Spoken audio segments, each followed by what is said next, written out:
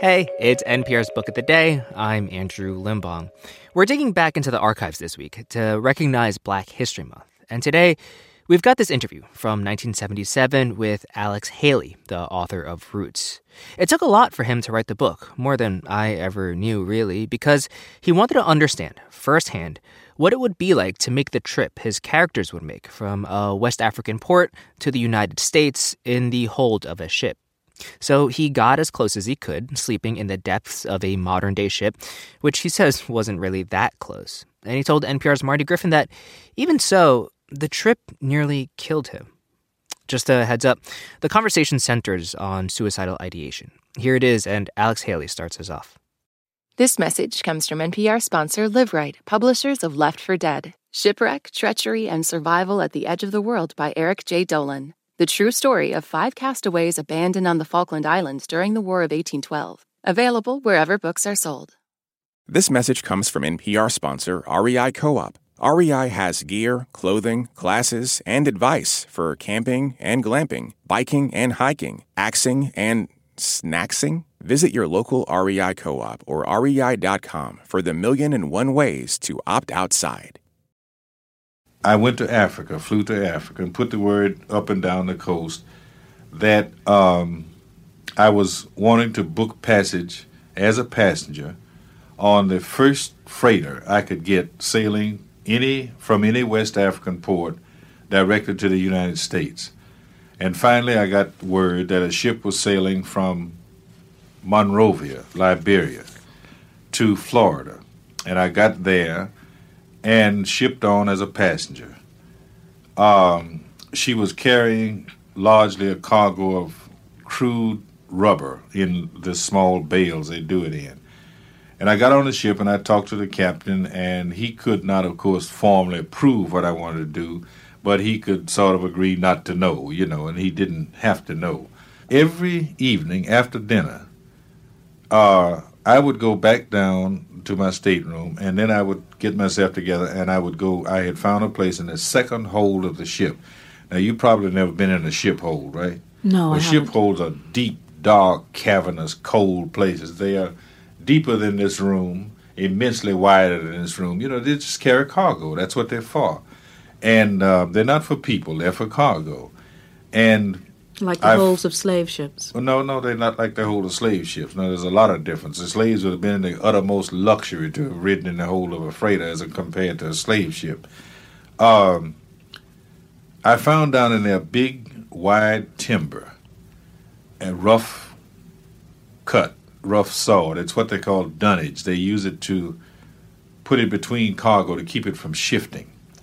And every night after dinner, I would go down there in that hole. It was dark, and I would take off my clothing to my underwear and lie on my back on this timber. And I would make myself stay right there until morning.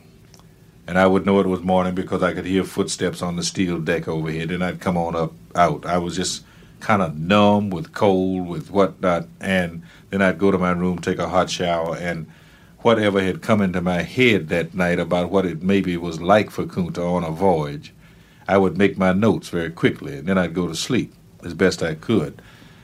About the third night out, I think it was, in fact, the third night out, I just was weighed down with troubles.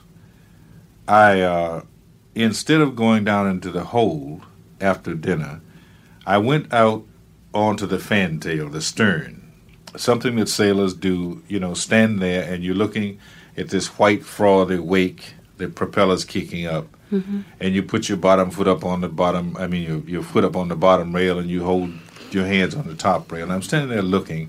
The sun has sunk. It's dark, early night. And it just seemed all my trouble just rolled in on me, just miseries. I owed everybody I could think of. I had been lying to the publishers. I had sworn to them I'd be finished in 6 months with the book, and I knew I had another 2 years to go about that. And most of all, there was the emotional turmoil of what I was trying to do, trying to become Kunta in that ship, in that hold. And it was about at that time when all that was in on me, I had this funny feeling that came to me that there was an answer to all of it. That all I had to do was take the other foot and step through the rail and drop in the sea. Mm-hmm. And, you know, it was a funny thing. I think back upon that now. It was an experience, something like I have heard that when people are about to freeze, they feel warm and comfortable. I felt almost euphoric. Yeah, that's it. That's the answer. That take care of all of them. The hell with the debts. All of it. Forget it. Just drop in the sea. It would be very private. There was nobody there. Nobody would miss me until morning at best.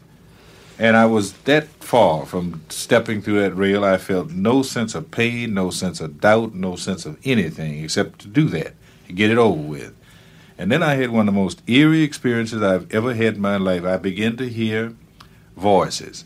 It was no big thing. It was just like all of us have been asleep in your dream, and you hear people talking in a dream. I heard people talking very conversationally, and there was nothing strident about it. They were saying things like, no, you can't do that. No, you must finish. You must go on. Finish your book. And I knew exactly who they were. They were Kunta, the African. They were Belle. They were Chicken George. They were my grandmother. They were all those who'd gone before.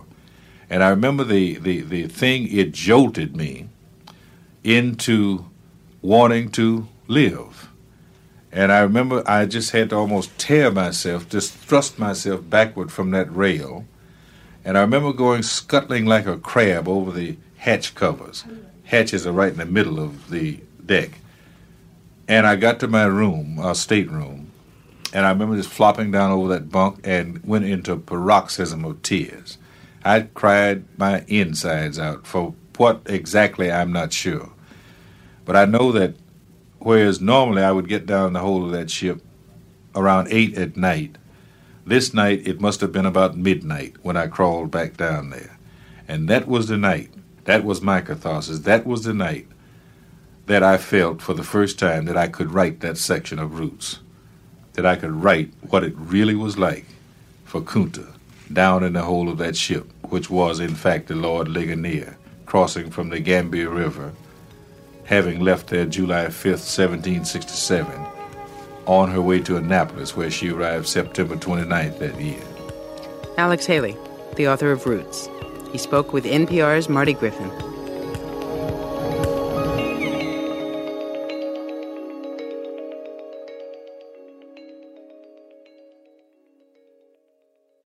This message comes from NPR sponsor Vuori, a new perspective on performance apparel. Clothing designed with premium fabrics, built to move in, styled for life. For 20% off your first purchase, go to vuori.com/NPR. Support for NPR and the following message come from Rosetta Stone, the perfect app to achieve your language learning goals no matter how busy your schedule gets. It's designed to maximize study time with immersive 10-minute lessons and audio practice for your commute. Plus, tailor your learning plan for specific objectives like travel. Get Rosetta Stone's lifetime membership for 50% off and unlimited access to 25 language courses. Learn more at rosettastone.com/NPR.